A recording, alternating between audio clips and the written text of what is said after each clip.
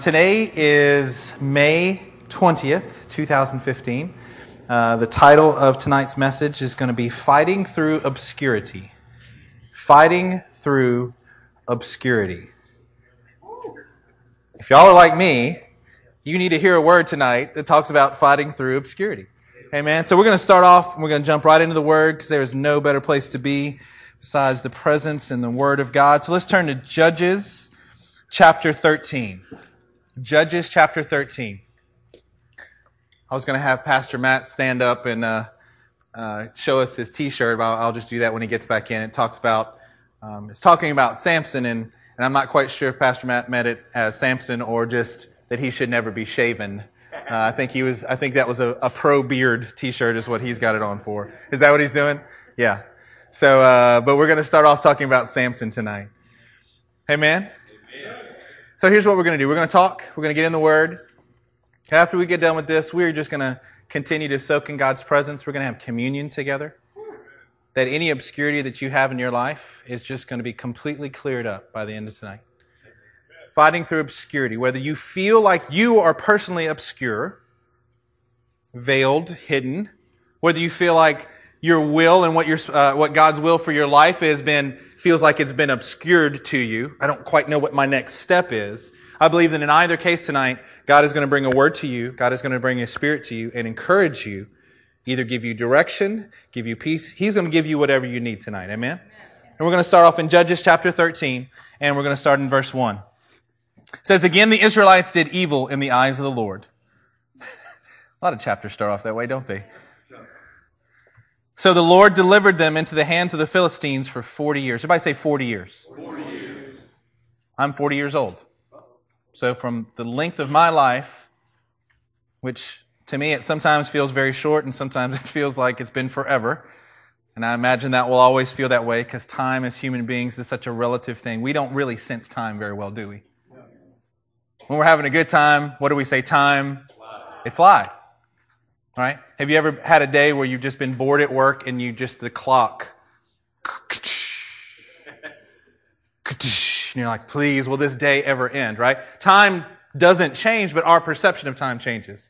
When I was in grad school at LSU, I had one of my favorite professors that I've ever had in any subject, and we were all seeking our master's degree in music. Okay? Brilliant room full of people. And we're sitting there and he said, I want you to close your eyes and I don't want you to count off something in your head because as a musician, we're supposed to be able to tell about 60 beats per minute. We should be able to count off about 60 seconds, one beat per second. So he was like, I don't want you to think through it. I just want you to sit there. We're all going to close our eyes. And he said, you're going to raise your hands after 10 seconds. He said, do not try to tick it off in your head. Don't try to count it off. I just want you to see if you know what 10 seconds is. And I am telling you, that was one of the most interesting experiments. And we did it a couple of times. And he had his little stopwatch, just part of his brilliant mind and how he was doing things. Just the end result was that he was trying to get to the fact of we're really not very good at telling time. We're really not good at sensing time in our beings as human beings. And so we went through in a group of 8 or 9 master's level students. Actually, there were a few doctoral students in there as well.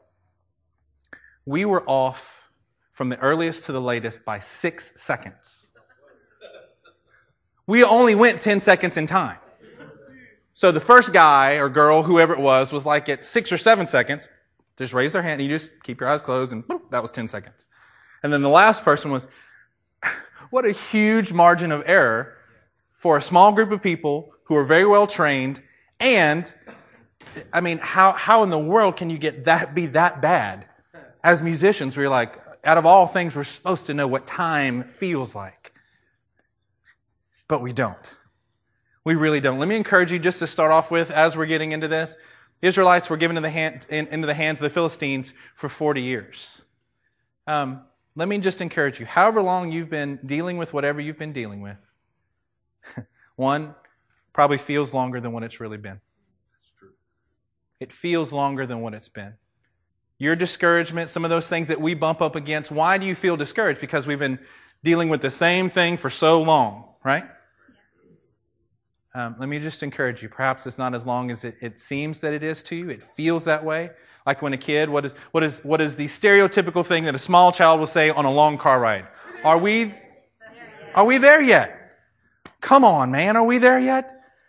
I want to encourage some of you tonight. I feel like just by my spirit, in your heart, you're saying, are we there yet? Like, when are we going to get there? I don't even know what the there is in your case, but when are we going to get there? When is it going to be the time where I'm not struggling, where this doesn't feel so hard, where I can accomplish that which I feel like God spoke to me maybe a long time ago? Let me just encourage you.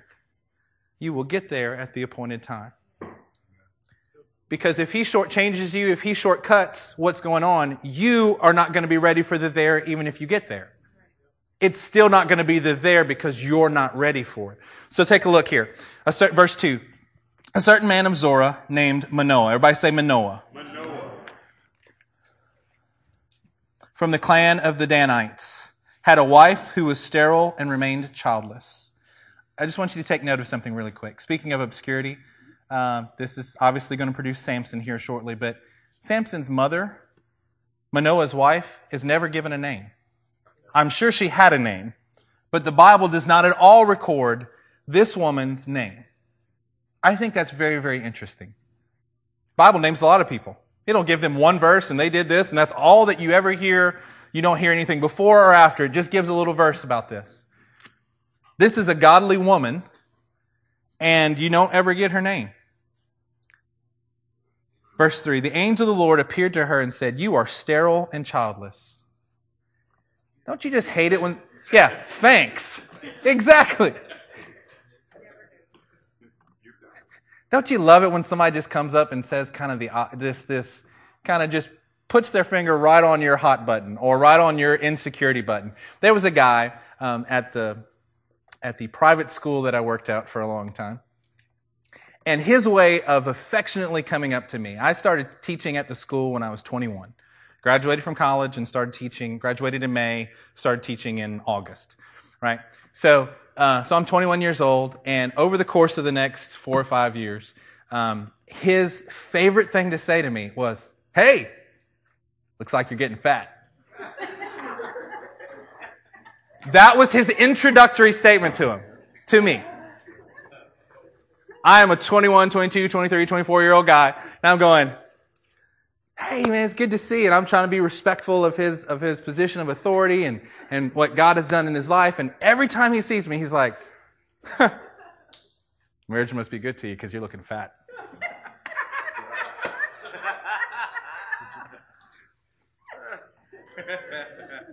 Thanks, man. It's hard to argue with him because it was true. I was enjoying the married life. So I can't really be that mad at him. I'm just the fact that was his initial thing. I mean, for years. He wouldn't start off, hey man, hey brother, how's it good to see you? What's going on? That was his thing. Looking fat.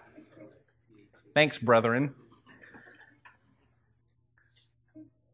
How do you do when people just kind of come up and go, boink? I had an event that I went to last night, affiliated with CARES, and there was this lady that was there, and she had a very, very thick accent. So I said, oh, you're here at this community. Yeah, I'm here at this. Well, where were you before the community? Before this community? She said, oh, I lived in Corpus Christi. I said, oh, so your accent is, she said, from Corpus Christi. And I was like, I found out that she's from Venezuela. She was a doctor.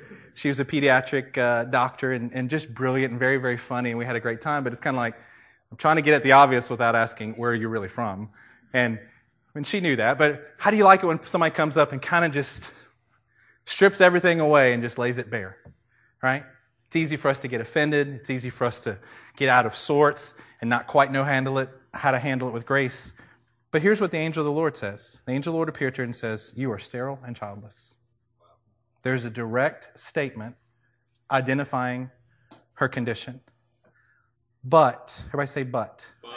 But is a conjunctive word that joins two statements, one being true, the first being true, and the second being more true. If you are talking to somebody, hey, buddy, I love you, but you really actually shouldn't say that to someone. If you mean, please somewhat ignore the first part, because what I'm telling you second is more important than the first.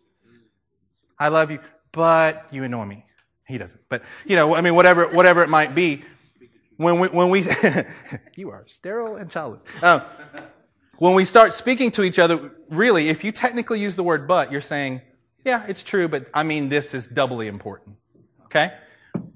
Look what the angel says. The angel of the Lord appeared to her and said, you are sterile and childless, but thank God, you're going to conceive and have a son. Amen. This is truth. We're not ignoring what's true. We're not ignoring reality. That's not what we do as believers. But we believe that we have a God who can overcome whatever the reality is. Whatever the sterile parts of our lives are, whatever those unfruitful parts are that we're worried about, that we're ashamed of, have those things that you just don't like about yourself, right? Even in the natural, even the physical, right? There are some things that you may be just uncomfortable with. This one's so silly. It used to bother me all the time, and I think I may have even shared this. I have two drastically different size hands. Like they really are. Like when I get gloves, one's like a large and one's like a medium. No tricks. Weird, right? I used to think about it all the time, and here's why. I was a clarinet player, clarinet and saxophone. So I was using both my hands a lot, and it created problems, just some of the birth things that were there, and it actually created problems for me, so I had to work really hard to kind of overcome had to kind of cheat in certain things and do it different ways. But for whatever reason, when I was younger, it used to bother me a lot. Because you know what you do in our culture? You shake everybody with your right hand, right? I'm like, rah, rah.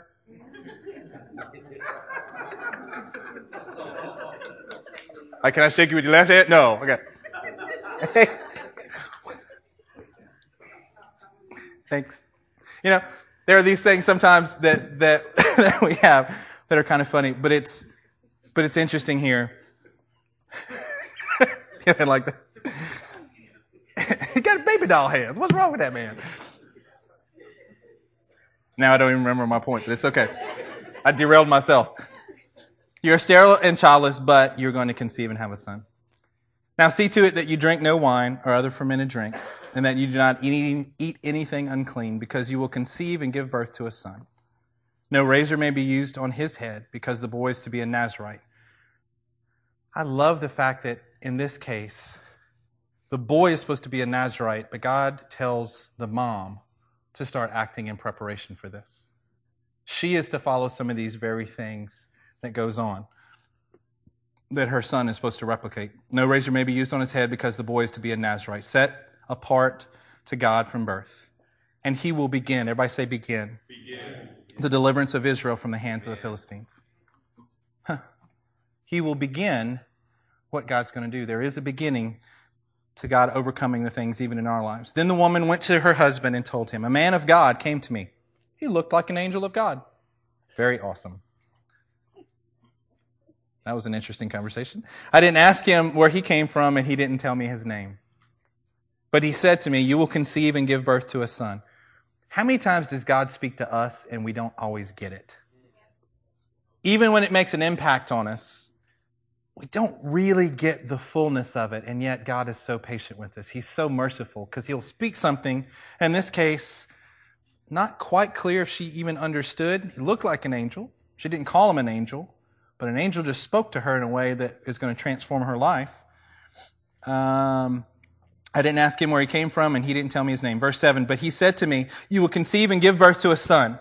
Now then, drink no wine or other fermented drink, and do not eat anything unclean, because the boy will be a Nazirite of God from birth until the day of his death. Verse 8, then Manoah prayed to the Lord. What a great thing for fathers to pray. O Lord, I beg you, let the man of God you sent to us come again to teach us how to bring up the boy who is to be born. Lord, we've got this plan. We've got this thing that you've assigned to us, and I need you to teach me how to do it.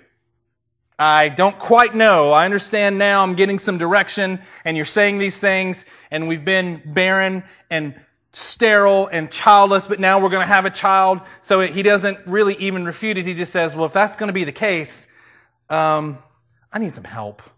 I don't know quite understand how to do this. Lord, send this man back. God heard Manoah, and the angel of God came again to the woman while she was out in the field.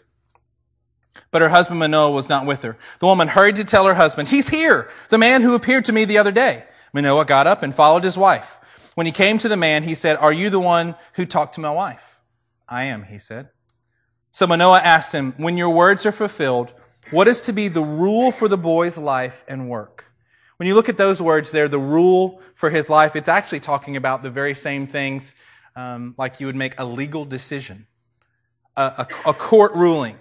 Like, okay, so this is important. I've got to know what he's going to do. For God has created us in Christ Jesus. He's got some works for us to do that he gave. We are the workmanship of Christ that he gave to us even before time. God has set up some things and he wants us to accomplish his will. Okay, I understand the work part of this, but what is the rule? Like, what are these parameters? Because what Manoah is saying is, I want to set this and I want it to be exactly what we do. Show us, oh God, what your ways are so that we can set this in his life. The angel of the Lord answered, "Your wife must do all that I have told her. She must not eat anything that comes from the grapevine, nor drink any wine or other fermented drink, nor eat anything unclean. She must do everything I have commanded her." In this little passage so far, that's the third time they've mentioned this Nazirite parameter, right? Verse 15, Manoah said to the angel of the Lord, "We would like you to stay until we prepare a young goat for you." The angel of the Lord replied, "Even though you detain me, I will not eat any of your food, but if you prepare a burnt offering, offer it to the Lord." Little parenthetical statement here. Manoah did not realize that it was the angel of the Lord. Didn't even realize that the source that God had sent him was even more influential than he had asked for. "Lord, I needed an answer. Not only did you send an answer, but you sent one who represents your very presence to me." Wow, what an incredible God. Verse 17, then Manoah inquired of the angel of the Lord, "What is your name? So that we may honor you when your word comes true." That was awful nice of him. He replied, "Why do you ask my name? It is beyond understanding." Then Manoah took a young goat together with the grain offering and sacrificed it on a rock to the Lord. Sacrificed it on a rock. It doesn't say altar. It says on a rock. We're going to come back to that in just a minute. And the Lord did an amazing thing while Manoah and his wife watched. As the flame blazed up from the altar toward heaven, the angel of the Lord ascended in the flame. Seeing this, Manoah and his wife fell with their faces to the ground. When the angel of the Lord did not show himself again to Manoah and his wife, Manoah realized that it was the angel of the Lord. I just get all these pictures in my mind. So they're there, they make an offering, it starts to get burned up. This angel of the Lord rises on the flame and on the smoke up into the heavens. They get kind of freaked out and fall down. But the Bible says that they still don't realize it's really the angel of the Lord until the angel doesn't show back up. As if it were some magic trick or something. Poof, haha, I disappeared. And they're like, well, I guess he's not coming back. And it was then that they finally realized, I just appreciate the Bible so much because I think it reflects me more often than I'd like for it to. How God is moving and I'm going, oh, I still didn't get it. And he does something else and I'm like, oh yeah, I still didn't get the full picture of what's going on. Verse 22, we are doomed to die, Manoah said to his wife. We have seen God. Have you ever been freaked out in a situation, but you really didn't freak out till after the situation was over? You kind of think back on an almost car accident and you think about it later and you're like, I could have died. You know? Oh my God. Like you're kind of doing and you're going and it just doesn't hit you till later. Kind of like we'd call it when I was growing up a grenade joke. You know, somebody tells a joke and it just sits for a while, and then the more you think about it, later on in the day, you start laughing. You're like, oh, that was really funny. I didn't get it. Call it a grenade because of the time release. We have a little grenade situation here where it kind of takes them on. We're doomed. We're going to die. But his wife answered, if the Lord had meant to kill us, he would not have accepted a burnt offering and grain offering from our hands, nor shown us all these things, or now told us this. Oh, yeah, you're right. We're not going to die. Okay, we're good. Then the woman gave birth to a boy and named him Samson. He grew, and the Lord blessed him, and the Spirit of the Lord began to stir him. One of my favorite phrases in this passage. The Spirit of the Lord began to stir him. Can I encourage some of you guys that this time, right now, I don't mean globally, I mean today, last few days, last few weeks, last few months, this period of time that we are in now, I believe that God is trying to the Spirit of the Lord is trying to stir some things up in us. sometimes that stirring can obscure what's going on just a little bit. It feels a little fuzzy. Have you ever just woken up from a nap and you're just like, ugh, I slept too long on the nap, and now I'm kind of just not sure what day it is, kind of, as they say, dazed and confused. Some of us walk around in our Christian life and we're a little bit dazed and confused sometimes. I'm going to encourage you to understand that the Spirit of the Lord is trying to stir something up within you. Trying to stir up a renewed sense of His vision and His purpose in your life. To set aside the discouragement and the cloudiness and go, this is what God has for me. Wait. I've kind of gotten distracted. I've gotten busy with other things and I've forgotten what's important here. I'm a part of a group and we're all trying to do things, but sometimes it's easy to forget because of all the motion and the commotion, the purpose that God has for us, the direction that He's telling us to go, the things that He's trying to stir us up with. He's trying to stir us into something incredible. He grew and the Lord blessed him, and the Spirit of the Lord began to stir him while he was in Bnei Dan between Zorah and Eshtaol. Wherever you are in between these two places in your life, between where you're going to go and between where you've been, let the Spirit of the Lord stir you up. Let the Spirit of the Lord cause you to come alive and afresh in a new way and go, I'm not even quite sure what all this stirring is, but Lord, I'm going to recognize it as you. I don't want to wait till you're gone and have to come to this freak out moment like, oh, God was trying to tell it to me and I couldn't get it. He was trying to tell me, and I've been kind of cloudy. I need to listen in a different way to what He's doing. Turn to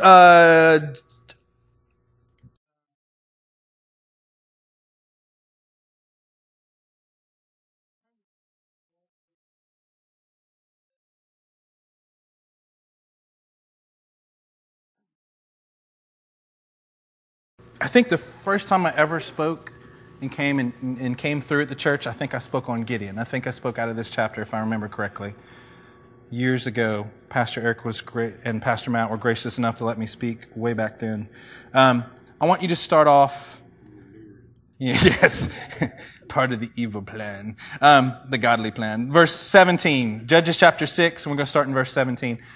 Really, what reminded me of Gideon was this. Gideon basically has a very, very similar experience to what Manoah did in the fact that he was conversing with the angel of the Lord and actually had no idea that that was what was going on. The God of all creation was orchestrating things. He found this guy hiding in a threshing floor, right? He was hiding there, and an angel comes up to him and says, hey, you mighty man of valor. Come on, man of God, what are you doing? Hey, look, and he just starts talking to him. But in verse 17, Gideon replied, if I have now found favor in your eyes, give me a sign that this is really you talking to me. Please do not go away until I come back and bring my offering and set it before you. There's something that's consistent with both of these. Even though they didn't understand the fullness of what God had done, there was still a heart that was ready to sacrifice. There was still a heart that was ready to make an offering to the Lord, even in the midst of not fully getting it. Please do not go away until I come back and bring my offering and set it before you. And the Lord said, I will wait until you return. Thank you, Lord, for your patience for us.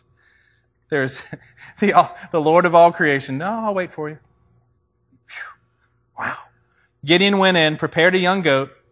From ephah of flour, he made bread without yeast, putting the meat in a basket and its broth in a pot. He brought them out and offered them to him under the oak. The angel of the Lord said to him, take the meat and the unleavened bread, place them on this rock. When we are allowed and when we put our sacrifice upon this rock, when we set what we are and who we are and we place it as a sacrifice on the rock, then there's always a revelation of what is needed for us to find. It's right here. With the tip of the staff that was in his hand, the angel of the Lord touched the meat and the unleavened bread. Fire flared from the rock, consuming the meat and the bread.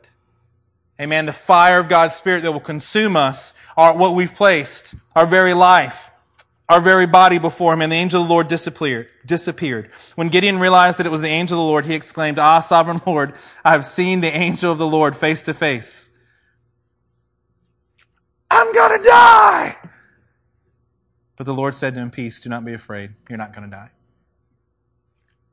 Let me encourage you, when you look at the circumstances around you and you're like, hey, I'm not going to make it through this.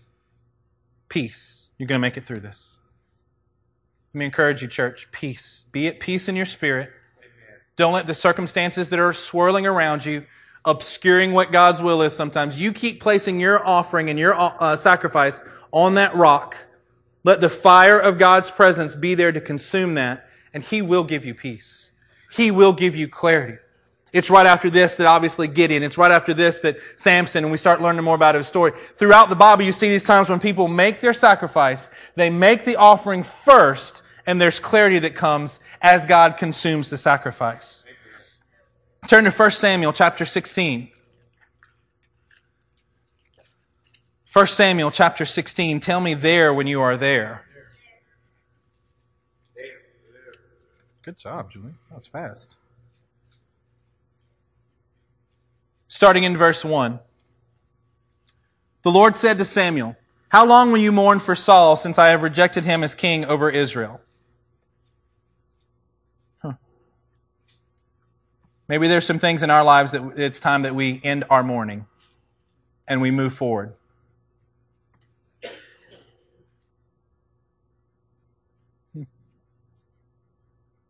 We end our mourning over what has happened. We end our mourning over what we lack. We end our mourning what we are not, and we just move on. We just get with what God has for us. Fill your horn with oil and be on your way. Find the anointing presence of God and move on. Let's just move on from wherever we've camped in our mourning. Let's move on. Let's move forward with what God has for us. I am sending you to Jesse of Bethlehem. I have chosen one of his sons to be king. But Samuel said, "How can I go? Saul will hear about it and he will kill me." Then the Lord said, "Take a heifer with you and say, I have come to sacrifice to the Lord. Invite Jesse to the sacrifice and I will show you what to do." When does the Lord show Samuel what to do? As he's going forth. You go do that. Just like the priests who were about to cross over the Jordan in Joshua's day. What did they have to do? They had to step into the waters at flood stage.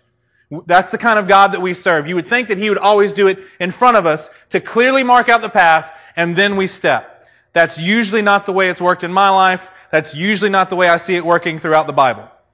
We usually have to obey before we see. We pay our tithes before we know that we're going to have enough for the month. We go forward in faith and we move before there's a job. We go forth and we go on that trip not quite sure. We commit to going on a mission trip because even if we're not quite sure how the funds are going to go, we're going to step out and we're going to show God our faith and He's going to meet us there. Amen. When we walk in obedience, when we walk into what He's saying, we have to take this step. And He is pleased with our sacrifice. He is pleased with, as we lay that on the rock, He is pleased with us moving forward, even though it looks like it's an impassable and obscure place that we're going. He is pleased when we do that. And we can move forward. Samuel did what the Lord said. Verse 4, when he arrived at Bethlehem, the elders of the town trembled when they met him. They trembled. I remember as a young boy, we would have people come through and they were kind of touted as a certain prophet. Used to scare the bejesus out of me. I was like, I'd go in and I had a fear that my fear as a young person was that the Lord was going to tell them something bad that I was doing. Like that was the only comprehension that I had of a prophet. Not that God would help bring direction or anything else. I was in very reverent fear, which by the way is be very true as well, right? But I went, I remember being 8 and 9 and just sitting there and going, Lord, please forgive me for all my sins. I was like, if I was Catholic, I'd die. Oh, please, Lord, I want to be right with you because this guy hears from you. I don't want to displease you, and I surely don't want to get it called out in front of all these people. Lord, please I want to be right with you.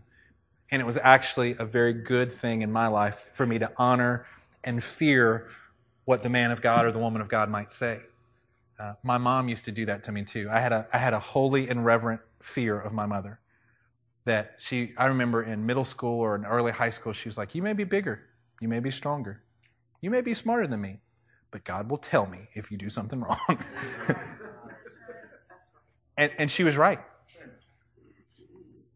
I don't have, I'm not going to glorify even the mistakes that I made. I lived a life, and from the time I was young, I stayed in the Lord. I don't have any grandiose testimonies of me going out and sowing any wild oats.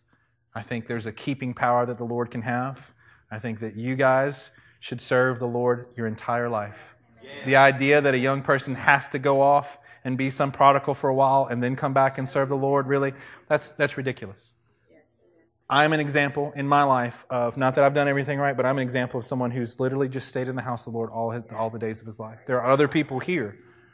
But I remember, even if I would try to make a mistake, or I'll kind of testing boundaries, as they say, as a young person, and I would try to do something, my mom would somehow always find out about it. And there wasn't that many, it didn't take that many times, because when I did it, I made a mistake, and I was like, I'm going to stay out later than I should intentionally. I'm going to intentionally break what my parents have said. And she would always find out and immediately call me on the carpet and say, you didn't do this by accident. You did this on purpose, didn't you? You're right, Mom. I'm so sorry. Please forgive me. Man, what a great thing to have parents who actually hear from the Lord and called me out on it. And it's what I needed to help form who I was.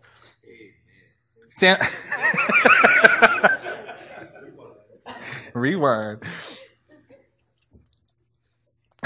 Verse 4, Samuel did what the Lord said. When he arrived at Bethlehem, the elders of the town trembled when they met him. For whatever reason, they were trembling, but I think we should always have a trembling in our hearts before the Lord. If you ever get to the point, our culture, our world, our American churchianity wants to tell you that fear of the Lord doesn't actually mean fear of the Lord. It means something else. Yes, it's a respect. Yes, it's an honor. And you should be afraid. You should be afraid not of the one who can kill the body, but who can destroy your soul. That should be part of our lives as Christians. And we will hold both to that and the fact that He is a loving God. But I like this part of the story. It reminds me that I should enter into His presence with a little bit of fear and trembling. It keeps me wanting to go back and making sure that I'm pure before Him. It's a healthy thing. They asked him, do you come in peace? Samuel replied, yes, in peace. I have come to sacrifice to the Lord. Consecrate yourselves. Everybody say consecrate. Consecrate yourselves and come to the sacrifice with me. Before you can make the sacrifice and lay it on the rock, there's a consecration that has to come. Lord, I know that you accept those who have clean hands and a pure heart, who do not lift their souls to another. I want to consecrate myself as I come to present. Then he consecrated Jesse and his sons and invited them to the sacrifice. Verse 6, when they arrived, Samuel saw Eliab and thought, surely the Lord's anointed stands here before the Lord. But the Lord said to Samuel, do not consider his appearance or his height, for I have rejected him. The Lord does not look at the things that man looks at.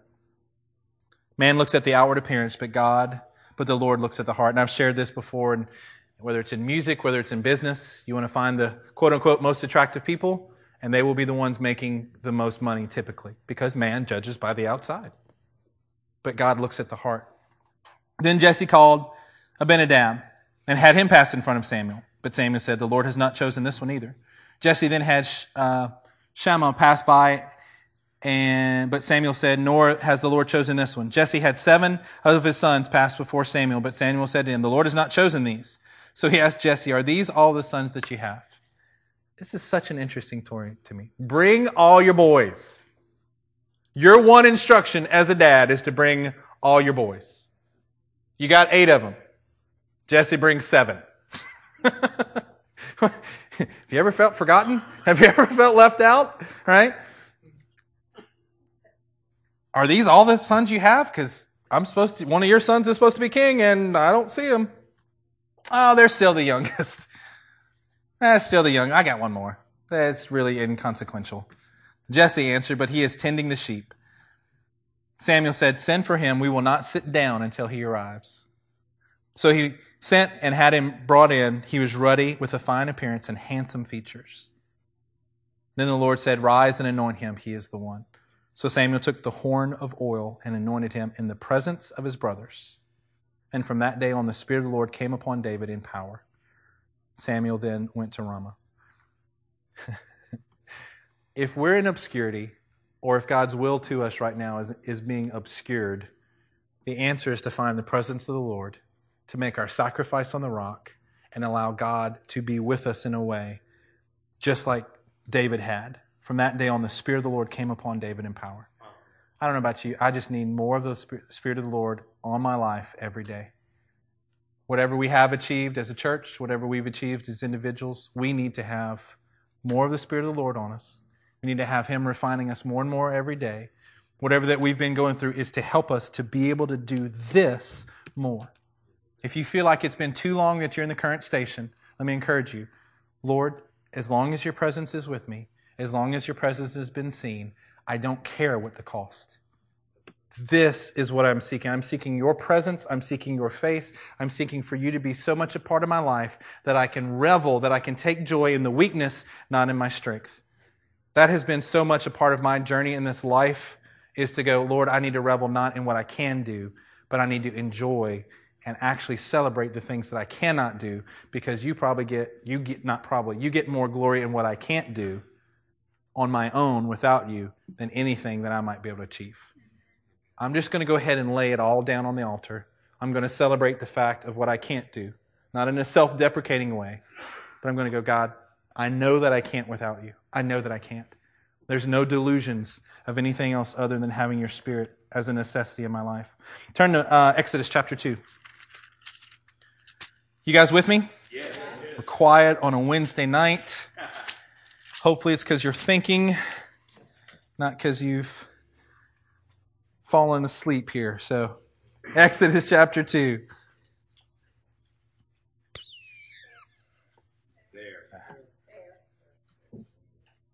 All right, Jules, I like that. First one to say it. I like it.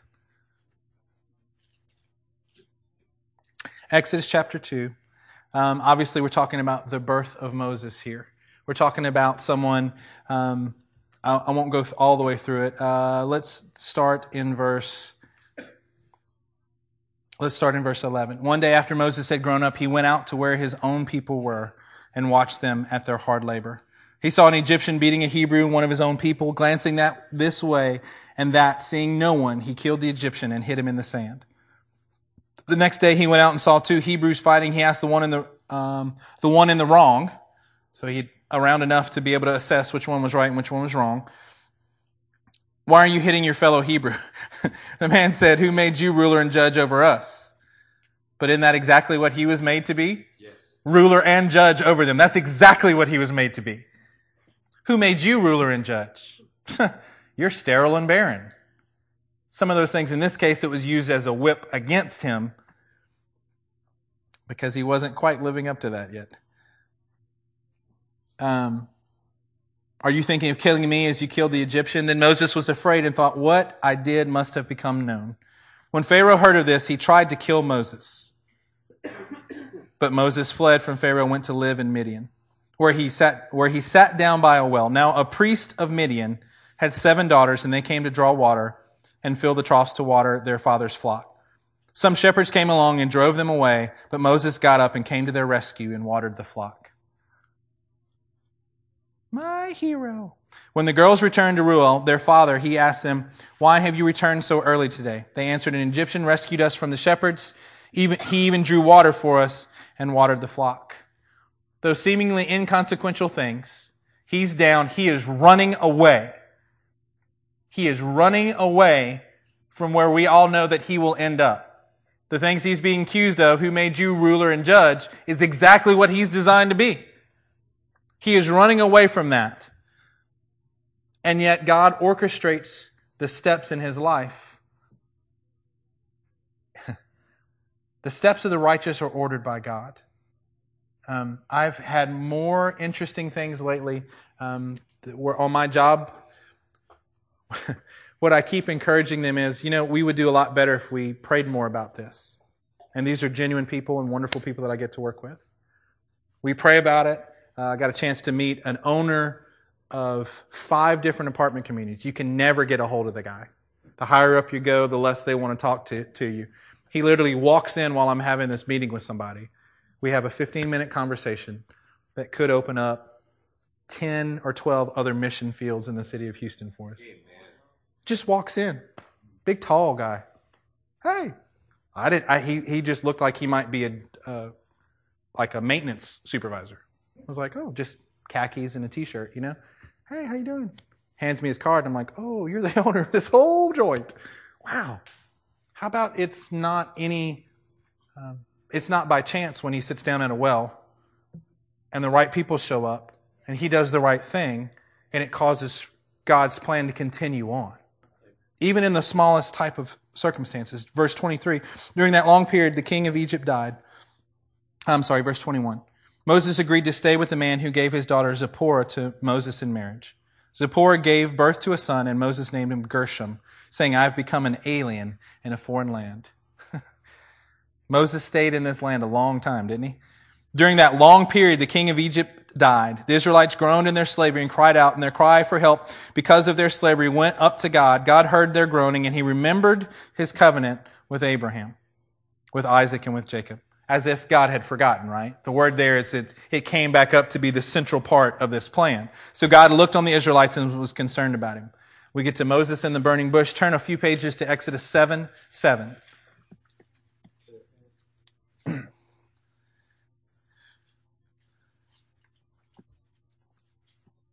The idea that all these things take place and we can read them in a matter of minutes and they take a lifetime to achieve. He's there from the baby in the basket in the Nile River, gets picked up. We see him killing a guy when he's a grown man.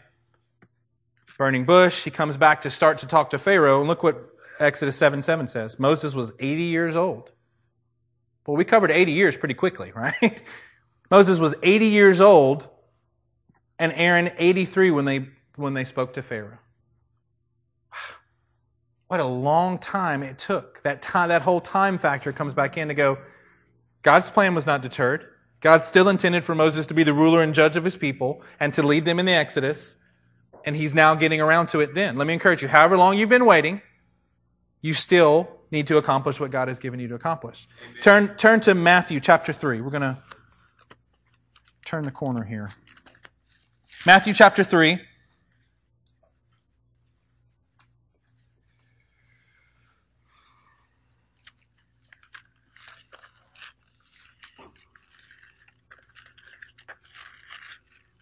Matthew chapter 3.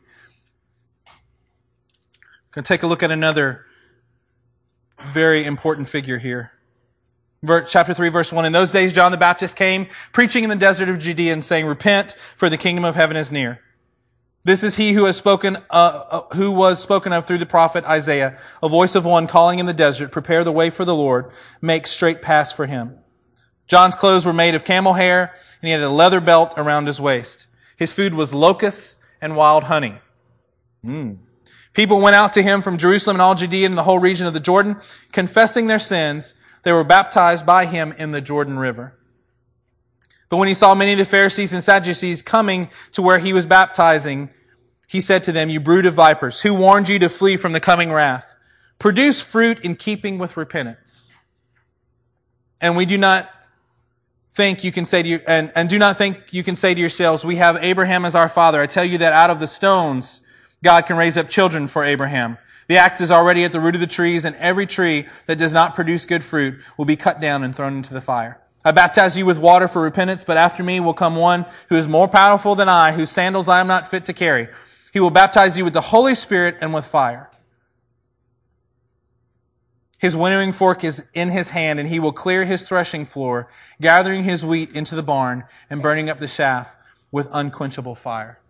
All these pictures of this fire, the Holy Spirit, the anointing oil, the fire that consumes the sacrifice that's on the rock. We see it throughout these folks who really, if you want to look at it, at some point, as important as they were for the kingdom, they lived in obscurity. John was out in the desert. He was out, the weirdo, the prophet, right? But he was dressed in camel hair and a leather belt. He was eating locusts and wild honey. He was not the one fitting in with what else was going on. He was the one making a mark around him. Take a look at chapter 4 really quickly.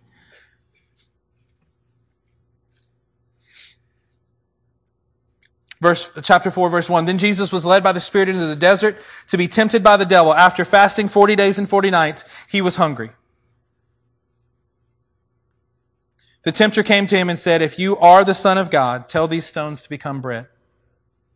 It's amazing how in each of these stories you get some confrontation of actually who the person is. These attacks on who they really are by the words of other people. And this is the enemy.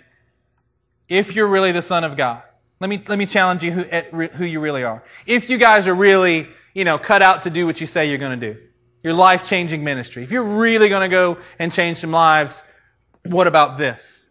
These conflicts that come at each point. Verse 4, Jesus answered, it is written, man does not live on bread alone, but on every word that comes from the mouth of God. Amen. Then the devil took him to the holy city and had him stand on the highest point of the temple. If you are the Son of God, he said, throw yourself down, for it is written, he will command his angels concerning you, and they will lift you up in their hands so that you will not strike your foot against a stone. Jesus answered, it is also written, do not put the Lord your God to the test. Let me encourage you, church. Let's not put the Lord our God to the test of what he said to us. Let's not waver in unbelief, though the time may feel like it's ticking on and it's taking too long for us to get there. Let us be faithful at what he has said. Let us not put the Lord our God to the test. Again, the devil took him to a high mountain and showed him all the kingdoms of the world and their splendor. All this I will give you, he said, if you will bow down and worship me. Jesus said to him, away from me, Satan, for it is written, worship the Lord your God and serve him only. Then the devil left him and angels came and attended him. Turn to Hebrews chapter 11.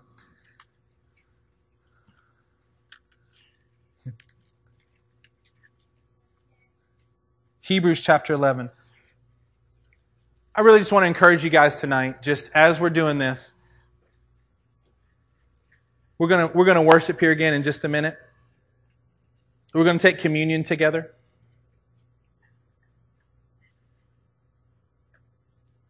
If God has you in a place right now, or you are in a place right now and things feel fuzzy to you, the will of the Lord is not clear, you feel like you're serving in obscurity, I think God is giving us a very clear way to go about this. We're going to re-offer ourselves as a sacrifice to him. We're going to reassign this, and we're going to put this on the altar and watch the Spirit and fire come and consume it in a way that will clarify his will to us, that will move us forward, where we will not be discouraged, we will not have our hands hanging down, we will be able to move forward in exactly what God has for us to do, each as an individual and collectively. Hebrews chapter 11, verse 20. Yeah. Verse 23. By faith, Moses' parents hid him for 3 months after he was born because they saw he was no ordinary child, and they were not afraid of the king's edict. No ordinary child. By faith, Moses, when he had grown up, refused to be known as the son of Pharaoh's daughter. He chose to be mistreated along with the people of God, rather to enjoy the pleasures of sin for a short time. He regarded disgrace for the sake of Christ as of greater value than the treasures of Egypt. He valued the obscurity of living out and being a shepherd on the backside of the desert for up to 40 years or more. He counted that, the disgrace of that, for the sake of Christ as of greater value than all of the treasures of Egypt. Not fearing the king's anger, he persevered because he saw him who is invisible. Why did he persevere? Because he saw the one that's invisible. Let me encourage you. The one who seems obscured to us sometimes, Moses saw him. We've seen him here at this church. Many of you have seen him in your life operate again and again and again and again. By faith, he kept the Passover and the sprinkling of blood so that the destroyer of the firstborn would not touch the firstborn of Israel. By faith, the people passed through the Red Sea as on dry land. But when the Egyptians tried to do so, they were drowned. And it goes on and on and on about our faith and what's required for us to please our Heavenly Father. If we'll have the worship team come on back up.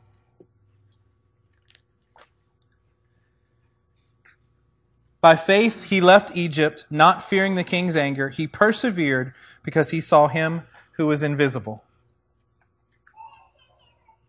By faith he kept the Passover and the sprinkling of blood, so that the destroyer of the firstborn would not touch the firstborn of Israel. We're going to take communion here in just a minute. We're going to start worshiping. As soon as we begin the worship time, I want you guys to go ahead and get the communion elements and hold them. We're going to take it together.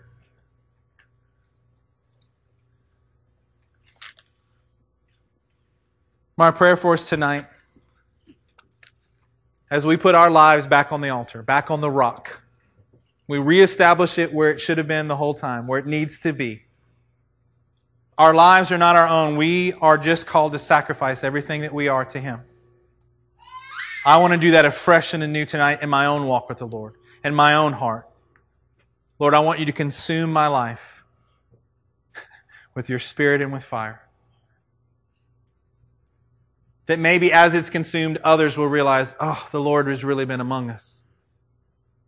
That He will get the glory from our lives. By faith, Moses left Egypt, not fearing the king's anger. He persevered because he saw Him who is invisible. It's amazing that our job as believers is to see the invisible. Amen.